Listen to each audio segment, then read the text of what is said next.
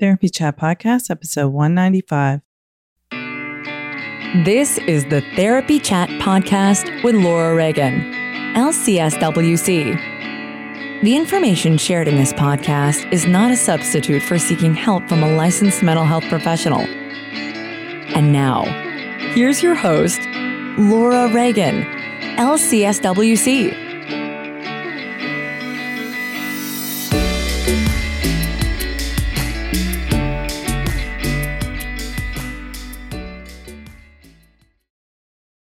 Try Therapy Notes, the #1 rated electronic health record system available today. With live telephone support 7 days a week, it's clear why Therapy Notes is rated 4.9 out of 5 stars on Trustpilot and has a 5-star rating on Google. Therapy Notes makes billing, scheduling, note-taking, and telehealth incredibly easy.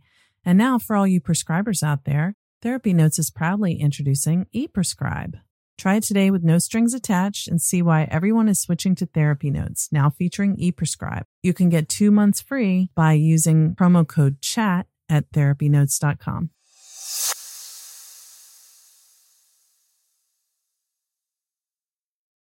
Trauma Therapist Network is a website to learn about trauma and how it shows up in our lives and to find a trauma therapist. Go to traumatherapistnetwork.com to find a trauma therapist near you today.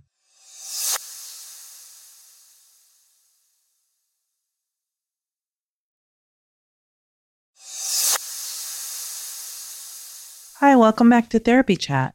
I'm your host, Laura Reagan, and I'm still on a summer hiatus, but I am replaying for you some of my favorite episodes. Today, we are going to hear my interview with Amy Sugeno, who talks about how adoption can be traumatic, even if the adoption happened right after birth and had all the best possible circumstances involved.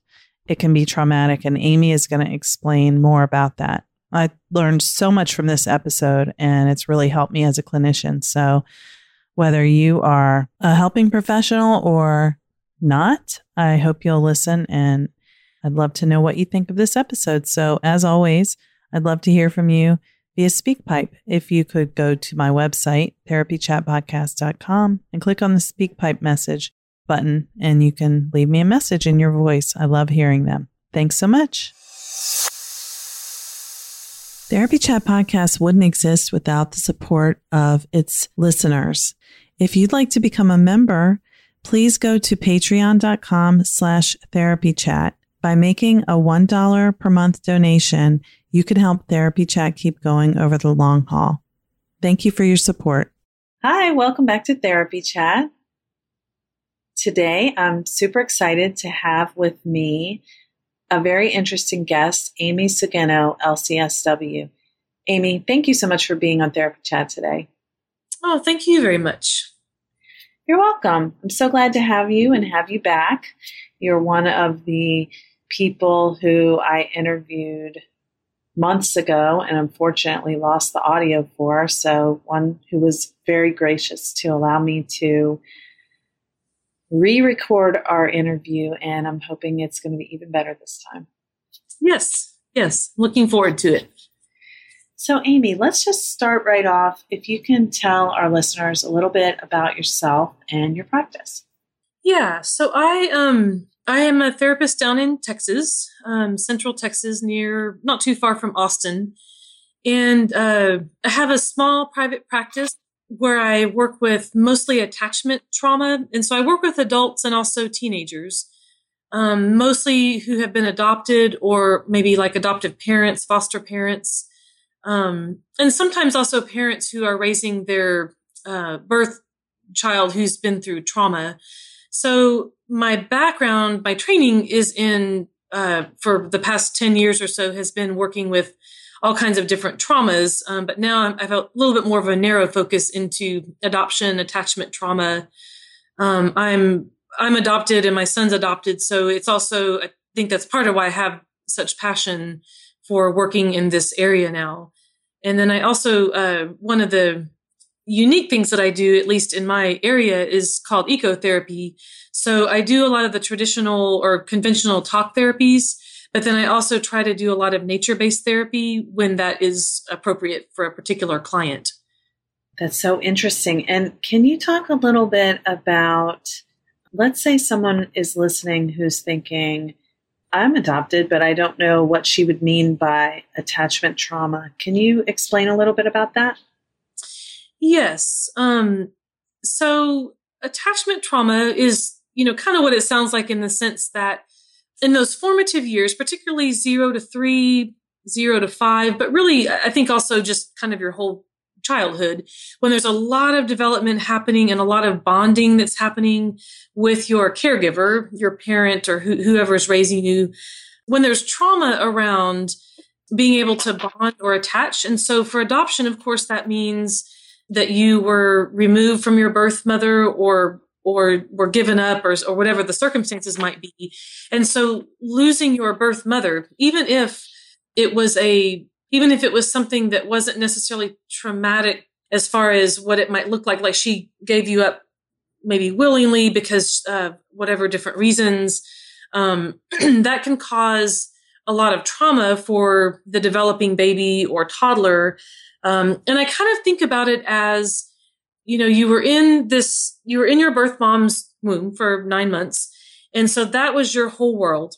And then so even being given up as a baby, if that attachment bond was severed for some reason as a baby and you were adopted, even at that young age, everything that you knew, your whole world has now changed. It's now gone. And so it can cause the baby to just be not really sure what's going on. The smells are different. The sounds are different. So even placed into a loving home, a safe home, it can be I feel like that it's probably a really confusing experience. And I say I feel like because we can't know exactly what it's like for like a newborn baby or a young baby. But there is then, and not necessarily for every adopted person, but for a number of people, that can then lead to a lot of difficulties later on as far as how to trust people, how to even form relationships with people in a healthy sort of way. Maybe you have lots and lots of friends, but it's hard to have like deeper friendships.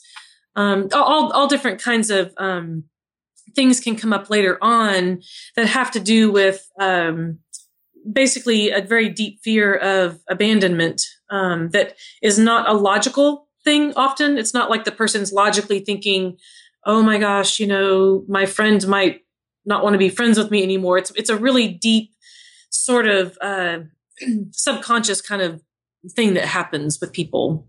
Thank you for explaining that. And I think it's really, adoption is such an interesting experience in our culture that there are many children who are born and then they move to an adoptive family. At any point, it could be from, in the first days after birth and any point along their childhood development path. Culturally, we have this message of if you were adopted, then now you're in a better situation. So there's nothing wrong.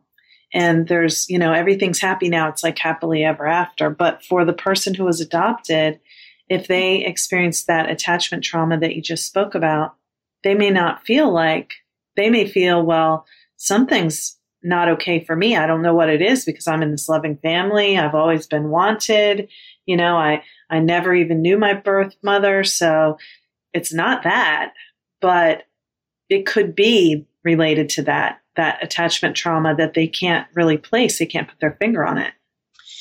Yes. And I kind of, the best way that I can think about it in my mind, the way I'll often describe it to people, it's kind of like trying to hold on to fog.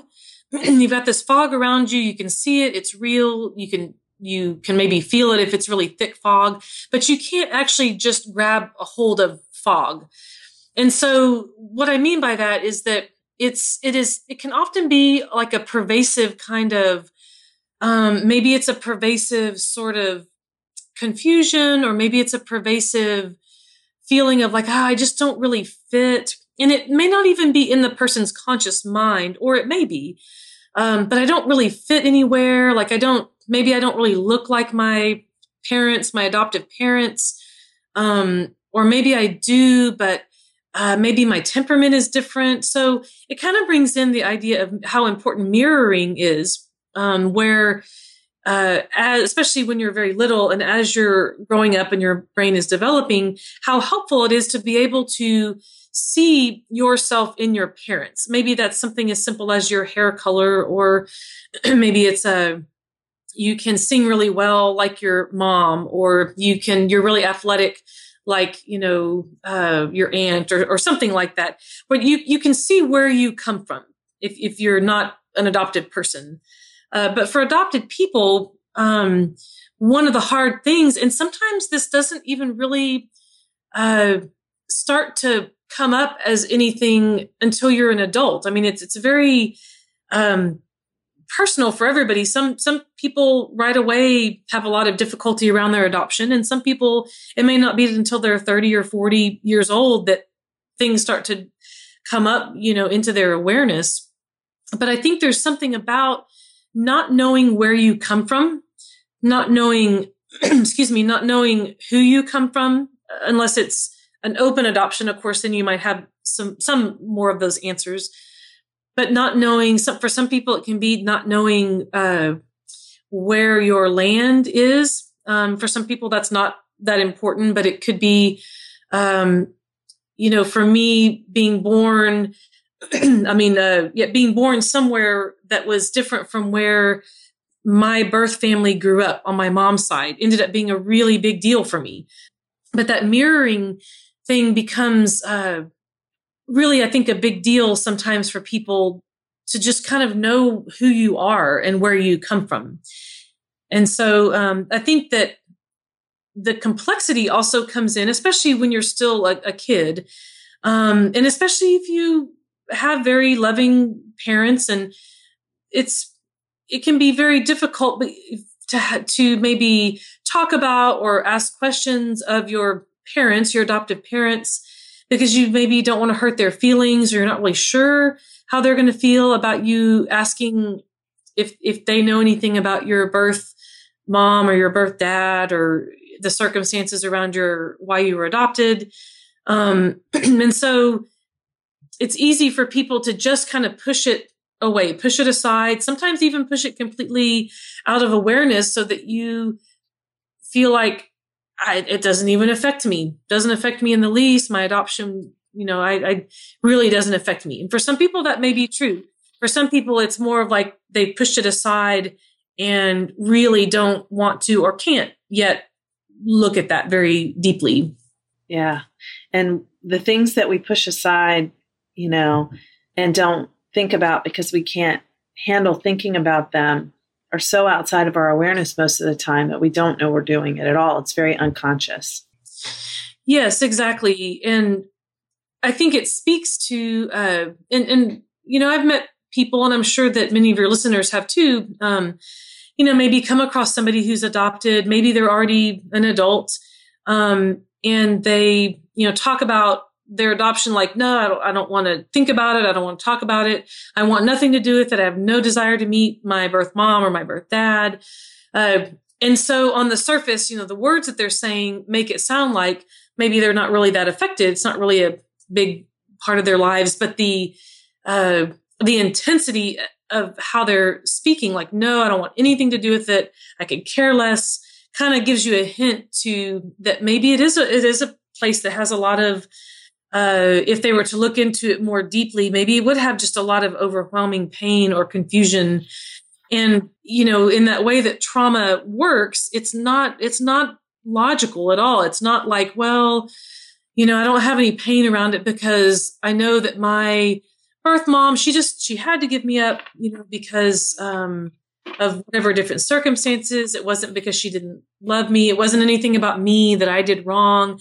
And you can have all the logic in your mind that you want, but that way that trauma doesn't really connect with logic. It's more, so it becomes this deep place of abandonment.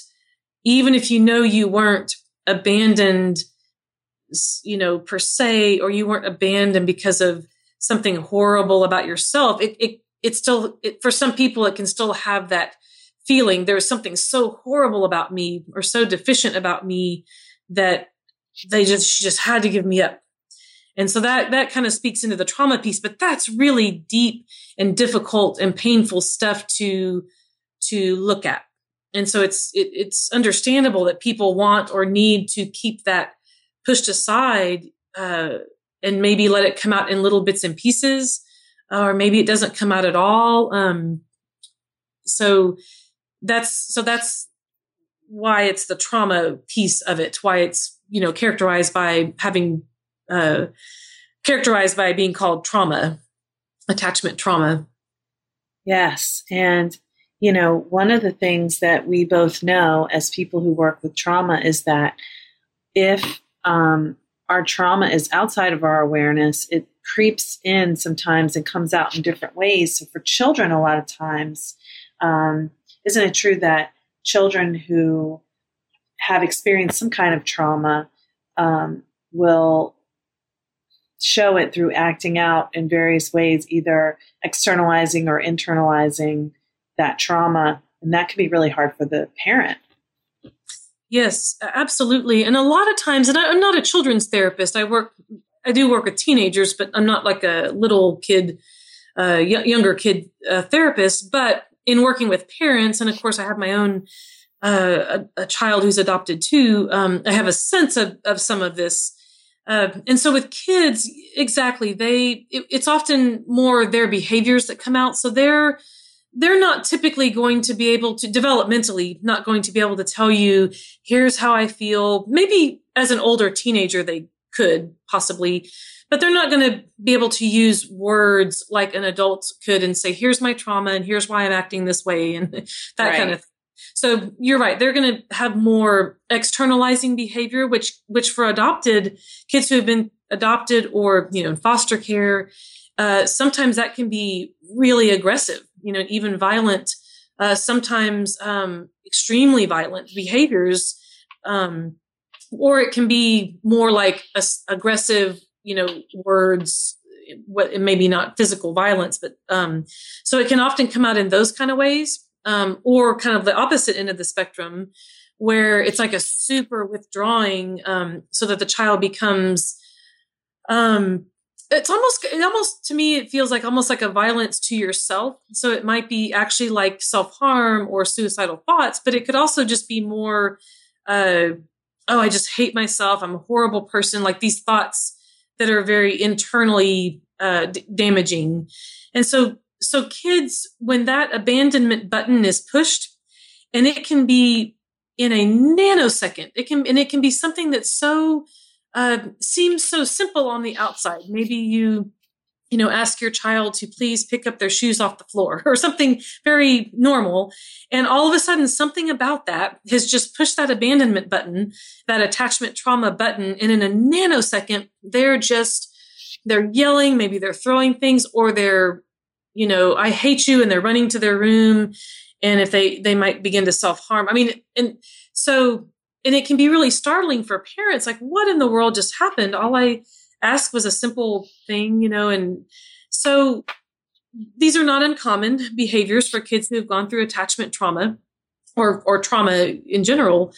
So for parents, then what that means is that you are now, by virtue of trying to parent them and trying to help them, and you're doing your best in a very difficult parenting situations, you are now being regularly exposed to their trauma. Either they're telling you some things that they remember happening, like their trauma stories that have happened, or by virtue of those behaviors, especially if you're a very sensitive person as a parent, you're just picking up all of that. Mm-hmm. And so you can then, as a parent, you can actually develop PTSD, compassion fatigue, secondary trauma, from parenting a child who is trying to heal from their trauma, or who is expressing their trauma. And so then parents can start to wonder about their own mental health. Sometimes they'll start to notice, like, I don't feel like myself anymore. I'm more irritable. I'm withdrawing all the time. I don't like my kid, or I'm exhausted, and not just tired. It's like to the bone, exhausted all the time. I don't feel like myself anymore. I used to be a happy person, or I used to love to do this, play guitars or some kind of hobby. And now all I want to do is just, lay on the couch or watch TV or something. So I think this is a really important piece for parents, because it's not something that's talked about a whole lot, secondary trauma in adoptive and foster parents, also parents who are raising a birth child who has had trauma.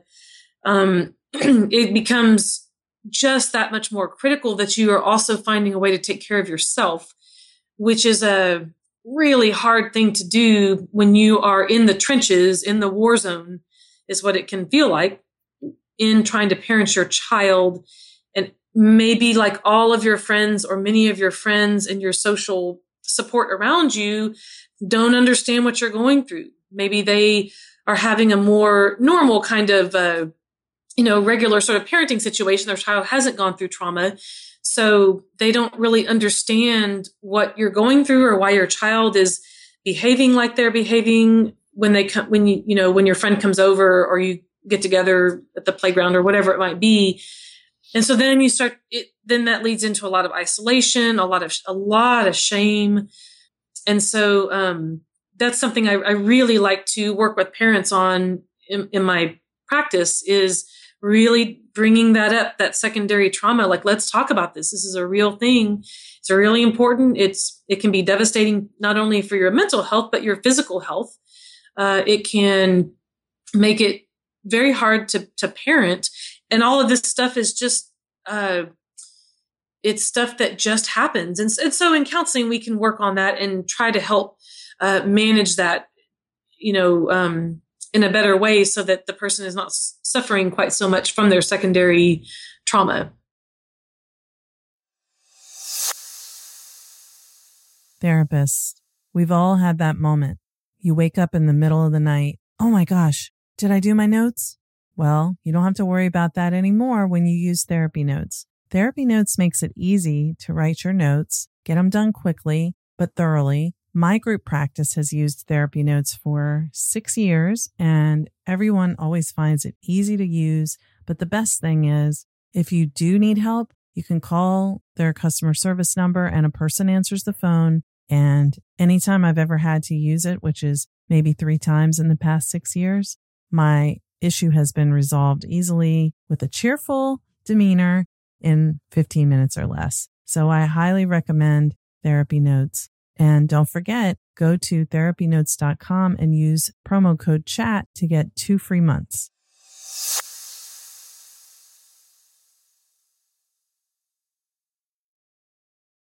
I've been thinking too, a couple things about this. One is that for a parent who has adopted a child, they may have had a struggle with infertility before making the decision to adopt. They may have had perhaps multiple miscarriages or other pregnancy losses before adopting. And so those can all be traumatic too. So you take that mix of traumatic experiences and then, in this story we tell ourselves, it's like, okay, everything's okay now. We've adopted a wonderful child. Our family now feels complete, and everything's supposed to be, sunshine and rainbows from here. And then the child who experienced either the attachment trauma or some other type of trauma in their early childhood is acting out, and the parent begins to have those effects of secondary traumatic stress. I imagine it can just make people feel like they are really like going crazy. I think you touched on such a great point. There's a few things about that. So yes, for people who are adopting, for a lot of people, maybe not everybody, but for a number of people, it's exactly like what you were describing. Maybe they've had struggles with infertility, and so they've had a lot of infertility treatments that they've had to undergo, or miscarriages. So that you begin your life as a parent. Like, say that the adoption goes through and now you're at home starting your new life with your adopted child, it's not uncommon to start your parenting journey, your life as a parent, from a really exhausted place, first of all, and also from a place where you are possibly still carrying a tremendous amount of grief. Yeah. And perhaps you have worked on some of that grief. If you've gone to therapy or some grief support groups, maybe you've begun to work on some of that, but probably there's still a lot of it that's still there. And so that's the first part, is that you're not starting your parenting life as a parent from like a refreshed place or a place that is, kind of completely happy. And so that's a really hard thing, because while you're having to help your new child adjust to their new home and to their new family, you're still dealing with so much grief. And that's too much, really. I mean, it strikes me as just too much for one person. So hopefully then if a parent hasn't found support yet, that they might be able to seek out some support for that, or continued support. The other part of that is that I was thinking about a parent's own attachment style, because we all, of course, have our own childhoods. Obviously, we were all children once, and we had our parents or whoever raised us. And so we all grow up with our own attachment styles or our own attachment tendencies. And if that was not a really secure attachment, and you can Google, if you're wondering what different attachment styles, you can Google that, but there's a few different attachment styles. I think it's probably a lot more complicated than just a few styles. But if you did not grow up with a secure attachment that was safe and loving, and where you didn't really have to worry about the attachment with your parent, particularly your mom. And I think probably a lot of people did not grow up with that kind of secure attachment style. So if you've had attachment difficulties in your own childhood, or especially if you had your own traumas, abuse or neglect, or the death of a parent, or other kinds of traumas, and if those have been left unresolved, or if you haven't done any work around those, so that they're just kind of still sitting there, that's going to all get very likely all churned up. And I think that's very normal for parenting anyway. Mm-hmm. And then parenting a child who has their trauma, and so they're giving you all their trauma by their behaviors and different things. And now your trauma is getting all churned up from like 30 years ago or something. And your attachment style is getting, maybe it was kind of an insecure attachment or elements of insecure attachment. That is going to just all get churned up, or at least the potential for that. And so I think the work for parents, part of the work is also, if they can connect with a therapist who can also help them with that part of it, their own past trauma, maybe talking some about their own attachment, because attachment with an adopted child is it's a really hard thing. And I don't mean every single adopted child, but for a lot of adoptive parents, this is a huge source of discussion. And how do I bond with this child? How do I help this child bond with me? Because I'm a stranger. At least kind of in the beginning, I'm a complete stranger to them, to my child, and my child's a complete stranger to me. And so the attachment and the bonding can be really, really difficult. And sometimes that happens with birth children as well. I don't mean to say that giving birth to a child means you're automatically going to have like perfect secure attachment, because that sometimes is a difficult thing too. But for adoptive parents, I think it's probably almost par for the experience, is just that's going to happen for probably a lot of adoptive parents, is the attachment is just going to be hard. And attachment's a two-way street. So it's not just how can I help my child attach to me, my adopted child?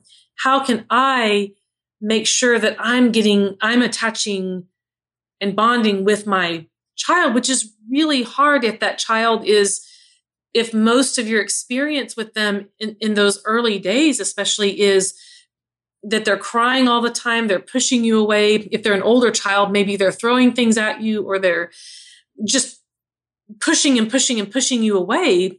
Hiding, running from you.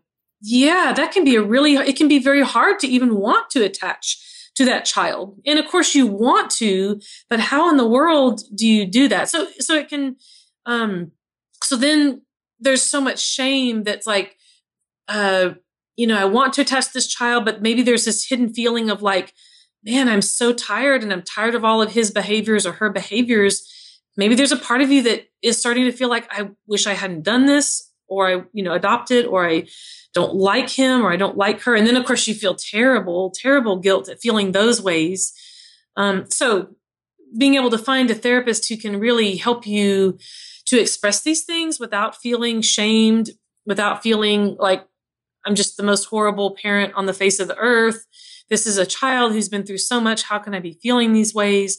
A therapist that can sit with you through all of that and just listen, and then try to help you make sense of, try to normalize some of it and help you make sense of that, and then help you to find ways to begin to work through some of that to a little bit of a calmer place, or a better place. And that might take, some time, depending on what's happening at home with your parent, with your child, and also, with your relationship. If there's all these different behaviors going on, it's really hard on a marriage. It's really hard on siblings.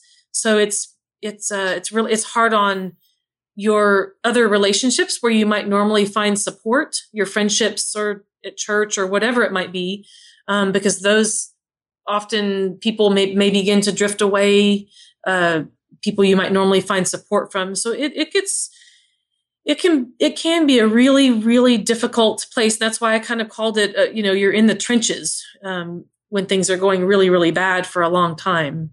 Yeah, this has been so interesting to think about, because, thinking about being an adoptive or foster parent, or parenting a child who has trauma as a secondary traumatic stress experience, it totally makes sense. And yet I think it's so great that we're having this conversation, because what I'm hoping is that if there's anyone listening to this who's like, that's how I feel, but I didn't know what to call it. And because I didn't know what it was, I just dismissed it, and I felt like it wasn't real. For those people who are listening to be able to say, wow, there are therapists who can help with this. And that if I know how to explain what I'm feeling, maybe I can find the therapist who will be able to help me feel better with this, because, I love my child and I want to feel connected.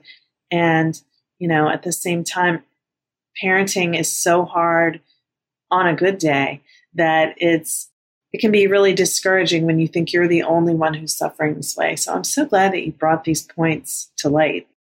Absolutely. It's something, again, I'm very passionate about, because I have lived it myself. And so it's something that, it's something I feel that's really, trauma is something that I've loved working with for a long time and still love to work with. And I think this is a piece of trauma that's not that well understood. Attachment trauma is maybe, and certainly there are some really great neuroscientists and therapists who are doing research and working with people around this, but it's not a real common sort of thing to be able to get accurate information on. And I think, what you were saying about, or earlier about adoption being sometimes kind of misunderstood, that I think that's also a piece of it, is that people, even therapists, they might think to themselves, well, you're working with this parent and they're telling you all of these things, and you're thinking, well, but now your child is safe, or aren't you an angel, or just aren't you just such a savior for like saving this child from whatever circumstances that brought them to be adopted. Or I remember talking to an adoptive parent who said, well, my child's past therapist said, well, I don't really think adoption has much to do with your child's anxiety and depression, maybe a little bit. And it turned out to just be a huge piece, for this child that was completely overlooked by a well-meaning therapist. I don't mean to, don't mean to, be critical. I'm just more trying to say that I think it's a really misunderstood piece, and it's easy, especially when a child has been adopted at birth, where it's like, oh, well, they never have had any abuse or any, so they just moved right from the adoption agency or the orphanage straight into, adoptive home and loving, safe parents. And sometimes that is the case. Sometimes things go smoothly, and truly a person may never have much difficulty with their adoption, but sometimes not. And sometimes it can creep up at the times when you just don't expect it. So that all of a sudden your child is just, you're just like, they're just having all these behaviors, and, up until then they've been such an easy child to raise, or they've, maybe it doesn't happen until adulthood that they start to have a lot of things come up, and often around important like life transitions. So things like puberty, for instance, or graduating from high school, or becoming a parent yourself, getting married. These important ages or important life stages are times when sometimes that will really get to be churned up. Because they're these vulnerable times when you're kind of looking back, in your own life, and you're thinking, well, I don't know. Now I'm pregnant with my first child, and I don't know anything about my genetics. I don't know anything about my own history. If you're an adopted person. So maybe that starts to really bring up a lot of very confusing thoughts. I think too, so much of it, it's not always just so unconscious, but it can be out of our awareness. The emotions and even the body sensations can be separate from the thoughts, because your thoughts, you could say, oh, it has nothing to do with that. Or, we can talk ourselves out of it in the stories we tell ourselves, but the emotional response we have, especially with trauma, it's primitive response. There's no real connection with your logic. So, may not even be necessarily saying to yourself, well, I don't know my genetics, but just something biological seems to be happening in your leg. I'm not okay. Yes, exactly. And sometimes it can really, it can be very hard to connect like what's happening with you now. Say that for some reason you're starting to just really feel a lot of anger, you're becoming very angry or having a lot of grief or something, and you can't really figure out why. That's that trying to hold on to fog. And it can be really hard for people to connect that all the way back to like being given up for adoption at 2 days old or something like that. And so sometimes the reactions can feel very infantile, which can be a very confusing feeling for, somebody who's an adult or a teenager. So in other words, the feelings that you're having and the thoughts also can feel very disconnected from anything else that seems to be going on in your life. And so then it's really confusing. And so, maybe thinking, well, why, maybe you're pregnant with your first child and you're thinking, well, yeah, it's normal for a pregnant woman to, have a lot of emotions, like more than you would before you were pregnant or something. But maybe it's like you're having extreme emotions that are like a lot of grief or a lot of anger. And you're just like, what is happening to me? Mm-hmm. And so it can kind of sneak up in these ways where it just doesn't seem to make any sense whatsoever. And so that grief piece, especially, I think is a really, really big one. And that's the one I think that people often really want to lock away because it's so heavy and it's so intense and it's so confusing. How can you grieve having lost a birth mother who you never even met? Maybe you were given up for adoption like right away. Or how can you grieve, maybe if you become aware that you have a biological sibling. And maybe now you have you're just such grief because you never got to know that sibling. And it's like, but I don't even know this person. How can I grieve not having a relationship with them? So it's a very, I don't know if disenfranchised is the right word for the grief, but it's a very strange kind of grief that I don't even have a name. I don't even know if there's quite a name for it, or maybe there is a particular kind of grief. it's very illogical. I think that's what can be hard for people, is that it just doesn't seem to make any logical sense. And that can really start to, in our society, that's a very analytical, reasoning sort of society. It's a little hard to try to make sense about what's happening. I hope that people who are listening, if any of these feelings seem like anything that you could be experiencing or someone might be, just knowing that there's a reason that could make sense why you would be feeling this way, and maybe exploring that with a therapist would be useful. I think that's really fabulous. And it's been very thought-provoking for me. And so I want to give you a few minutes too to talk about how in your practice you work with all of the different types of clients you work with who are affected by attachment trauma and adoption, and how ecotherapy comes into play with it.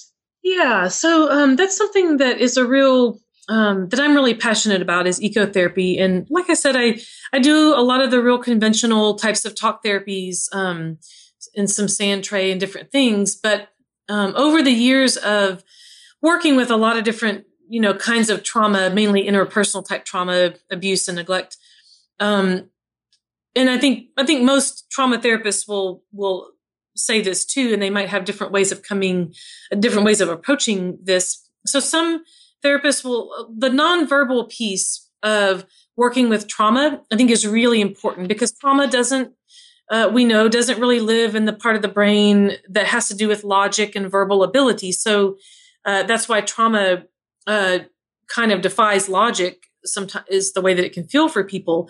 So we have to have some nonverbal ways to have access to where there are traumatic memories and where the trauma is. So for me, some therapists will use art, somatic, creative therapies, music, different animal assisted therapy, these kind of things. One of the things that I do that I have found really effective is using nature-based therapies. And so that partly comes from in my past life. Before I was a therapist, I was a wildlife biologist. So it's kind of a natural fit for me, tapping into the healing aspects of nature and the restorative aspects. And so there's a ton of research behind this.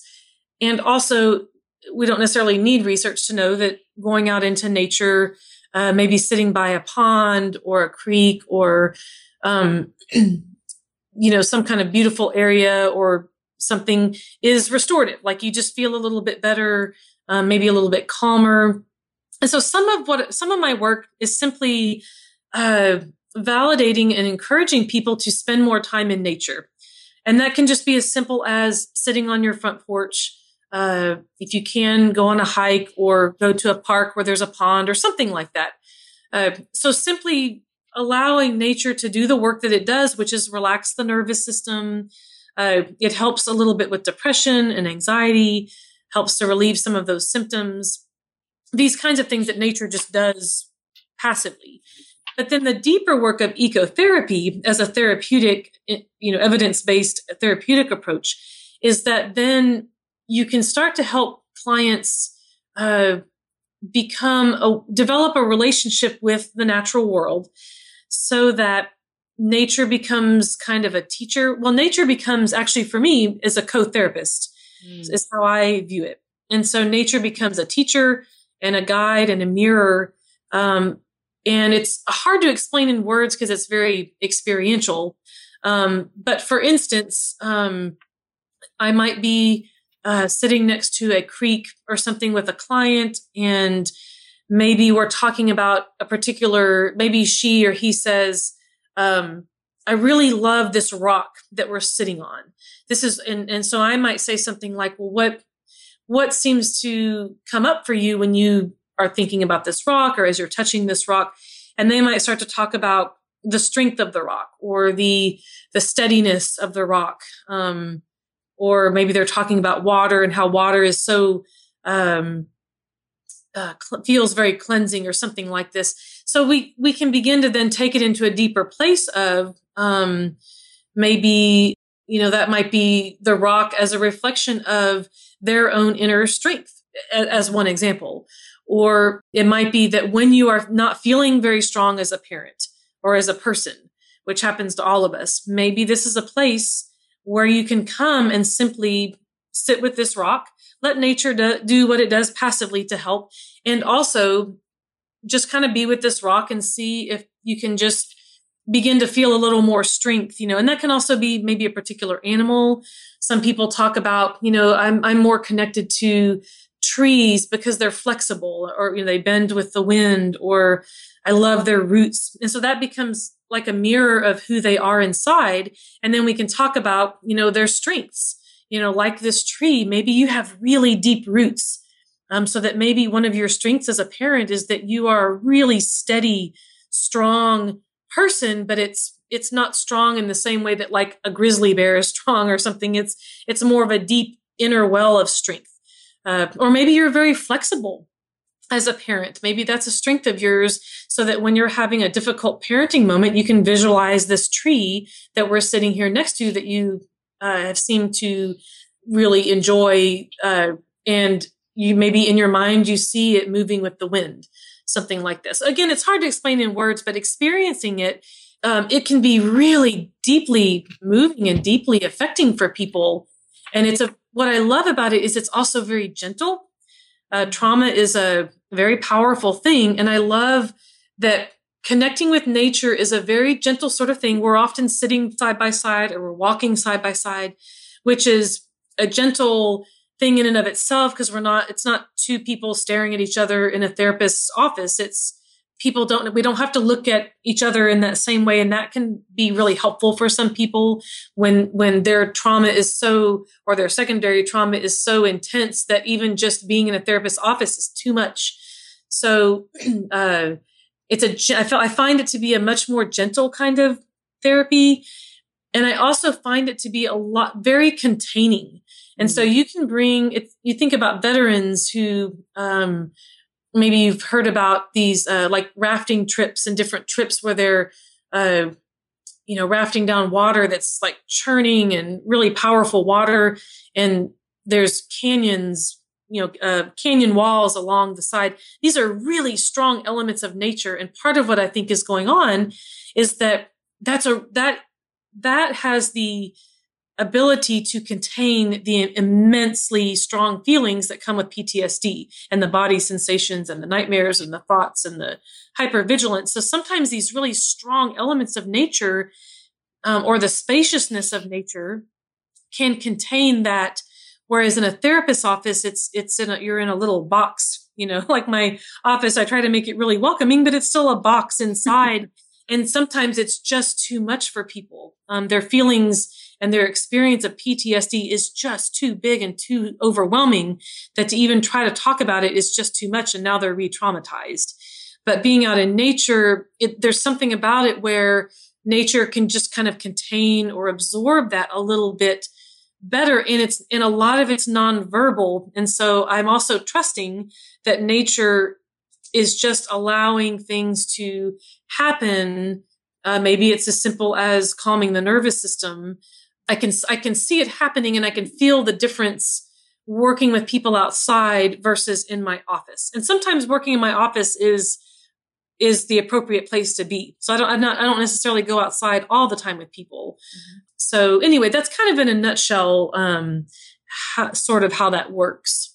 Yeah, that was a really interesting description. And I know kind of getting to the end of our time. So I wish we could talk more about ecotherapy. Maybe if you want to come back for a third interview, we can get into that more. Yeah.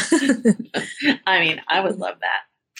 Yeah. Yeah. So Amy, how can people find out more about what you're doing? I know you do a lot of workshops, presentations, in addition to your clinical work. How can people keep up with what you have going on? Yeah. So of course, anybody who's in Texas, which is where I am, I'm in Marble Falls for anybody who might be listening who is in Texas. I'm going to wait till it's very hot down here right now. So I'm going to wait till the weather cools off, maybe this fall, or spring. And I'm going to start to do, what I'd like to do is a lot more, workshops and maybe retreats, but also just guided nature, connected connectedness walks. And some of those will be free. Some of the bigger ones like retreats or something, of course, will have a fee associated. But so anybody who lives in Texas, especially in the Austin, Central Texas area, they could go to my website and just sign up on my to get my blog. Although I will say that I've gotten a little bit lax about doing blog posts, so it's been a while, but that would get you onto my mailing list. Or somebody could just email me directly through my contact page and just say, can you please put me on your ecotherapy mailing list or something? And I'd be happy to do that. And what is your website? Oh, yes, that would be helpful. It's www.amysugeno counseling. So that's AMYSUGENO counseling.com. And most of my website is more about my counseling practice. The walks and the retreats, I'm just now starting to really work on those. So I may actually come up with a whole different website at some point that will just talk about all the ecotherapy stuff. So my website right now does not have a huge presence as far as what I'm offering with ecotherapy. But it will at some point, because it's where I'm moving my practice more in that direction. Great. So even if people are listening to this, a couple of years after 2016, they can probably go to that website and get to the ecotherapy information, whether it's on a different website or they're connected or whatever. Exactly. And then actually one thing, if there's anybody listening who is from the Wisconsin, Minnesota area, in October, it's the 21st and the 22nd of October, it's the Wisconsin Foster and Adoptive Parent Association conference, fall conference. And I'm actually going to be speaking up there. I'm going to be doing an ecotherapy workshop one day. And then the next day, I think I'm going to be doing maybe the keynote. I'm going to do another talk. I don't know if it's a keynote or I don't remember, but I'll be speaking again. And that's going to be more on secondary trauma in foster and adoptive parents. I'm going to be doing two things with that. So anybody who wants to go to that conference, that would be a way to, I think it's pretty affordable. So that would be another opportunity that's a little unusual. I don't really do a lot of talks outside of Texas. So that's I'm really excited about. I've never been up to that area before. That is very cool. So that's October 2016. And hopefully people who are listening to this after that time will still be able to go on your website and see the other things you're doing coming up and get your newsletter and all that good stuff. Well, Amy, it's been delightful to talk to you again. And I hope that we'll continue this conversation in the future. But for now, thank you so much for being on Therapy Chat. Oh, thank you. It was my pleasure. I really enjoyed it.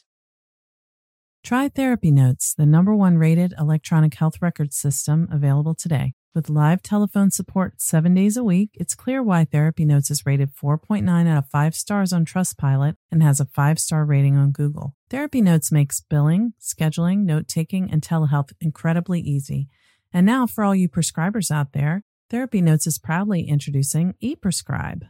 Try it today with no strings attached and see why everyone is switching to Therapy Notes, now featuring ePrescribe. You can get 2 months free by using promo code CHAT at therapynotes.com.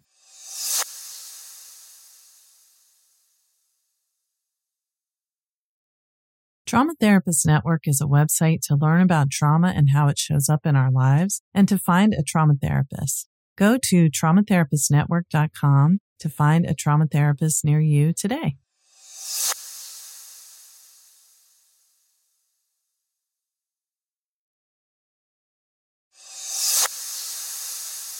Just another reminder that if you'd like to become a member of Therapy Chat, supporting the podcast while receiving fun member perks and being able to communicate with me one-on-one, go to patreon.com/therapychat. If every subscriber donated just $1 per month, Therapy Chat would be able to keep going strong indefinitely. Thanks so much for your support. Thank you for listening to Therapy Chat with your host, Laura Reagan, LCSWC. For more information, please visit therapychatpodcast.com.